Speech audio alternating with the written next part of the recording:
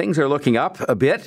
Still a long way to go, as the headline says on this story that talks about the level of activity in downtown Toronto in the post-pandemic period. And of course, you may say, well, why does that matter? Well, it matters for a bunch of reasons. I mean, if you look at all the jobs, for example, that depend on the health and well-being of downtown businesses, and there's just no way. If you look at the devastation that they experienced during the pandemic itself and the long road back, which we're still on and not anywhere near the end by any means, things like transit revenues, and this is something that Shelley Carroll, who's sitting right next to me in studio here, if people aren't on the subway coming downtown, then the transit system is not getting that revenue. So this is something that's been constantly monitored. We've always ranked as a city, thanks, I think, to the Look, it's a double-edged sword. We had stricter measures that lasted in some cases longer than other cities in North America to fight the pandemic. The good news part of that is that we had among the best results in the world in terms of how we manage the pandemic, in terms of mortality rates, level of vaccination, and so on and so on. The bad news part of that is that it caused more suffering because it lasted longer and some of the measures were stricter, and there's people with all kinds of opinions on that. But the bottom line is that left us in a situation where, given the severity of the downturn that we experienced because of the pandemic, we ranked near the bottom of cities as we recovered, and still do. Karen Chapple is the director of the School of Cities at the University. Well, I think it's affiliated with the University of Toronto. I'm not sure it's part of the University. Yes, it is. Part of the University of Toronto. It really is an excellent global organization that happens to be located here, to our great source of pride, in looking at cities around the world and experiences they're having and kind of sharing information back and forth, which is a must. Karen, good morning. Good morning, John, and hi, Shelley. Yeah, Shelley's right here listening to you, and so it's nice to have you, both of you here. So a lot of this is collected through things like cell phone pings, so if cell phones are either downtown or they're not, pedestrian foot traffic and all that kind of thing. And I guess it's safe to say the patient is getting better, but still not in a position where we're back to full health. That's right. It's a slow comeback for downtown. We all thought there was going to be a surge back to work in after Labor Day in September, so we all looked for that big bump. It didn't really happen. It's still kind of a workers' labor market. If you really want to work at home, you have the leverage with your employer. If you're a high-end, high-skilled worker, the essential workers are back, of course.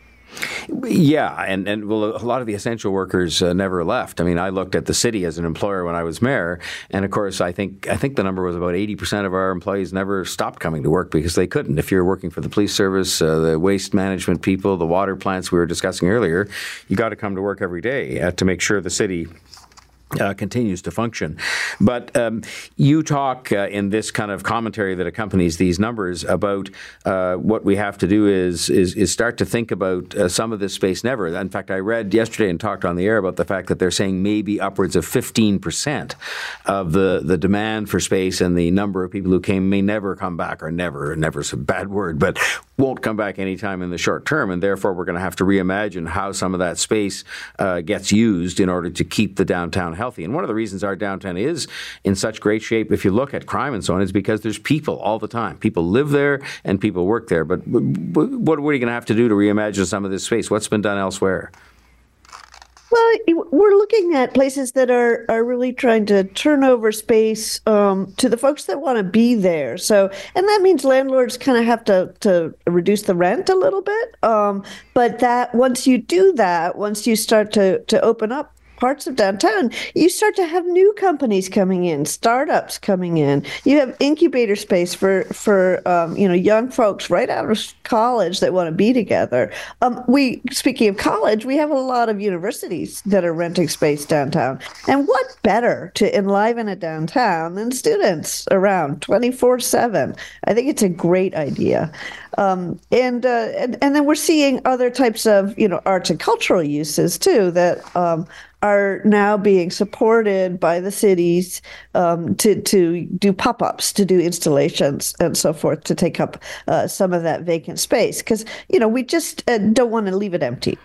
Now, I mentioned that we were 45th out of 66 cities that are looked at around North America, and that's not the best place to be, but I think things are getting better. But what is causing us to be? Is it the fact that our pandemic-related measures were, I'll call it stricter or tougher, that's causing this, or maybe if you want to look at it from a positive standpoint, are there any things that we should be or could be doing that are helping other cities to do better and to be higher up? Even some cities that are neighboring to us. Mississauga is in 8th place, Ottawa 21st, London 30th. So they're doing better. Is that just because they're smaller and have a lesser kind of downtown type concentration than we have? Yeah, a lot of those cities got lucky because they built housing and it opened up during the pandemic. So they had a captive audience. Basically, they have all that new residential activity. So we're going to have to do some of that. But we actually have a fair amount of residential downtown. So that's not the panacea that you think it is. And it's actually really hard to convert, right, to residential. But the other thing that we saw, Quebec and Halifax popped up early on in the pandemic recovery period, and so they were getting tourists in, and they continue to do so. And so that's something that I think Toronto needs to really look at, is boosting up the tourism sector, the convention business. We have a map which we're going to put out next week of recovery downtown, building by building, and you'll see that the area around the hotels, where the Hilton is, for instance, in the northwest part of downtown, that area is doing fine, and the area that's not doing so well is sort of the southeast part of downtown, where there's not so much tourism. It's interesting because it's noted in this same report that the tourism is down 10 to 15%, and people don't realize, again, what a driver that is of activity, both from the standpoint of even something as simple as the hotel tax, but going all the way through to restaurant seats not taken up, hotel rooms not occupied, and on it goes in terms of shopping and business and the like. So it's one of those things where that is an important consideration as well. Keep up the great work at the School of Cities because I think it's vital that we know what's going on here and elsewhere and try to learn from each other. So I really appreciate your coming on this morning and the work you do every day.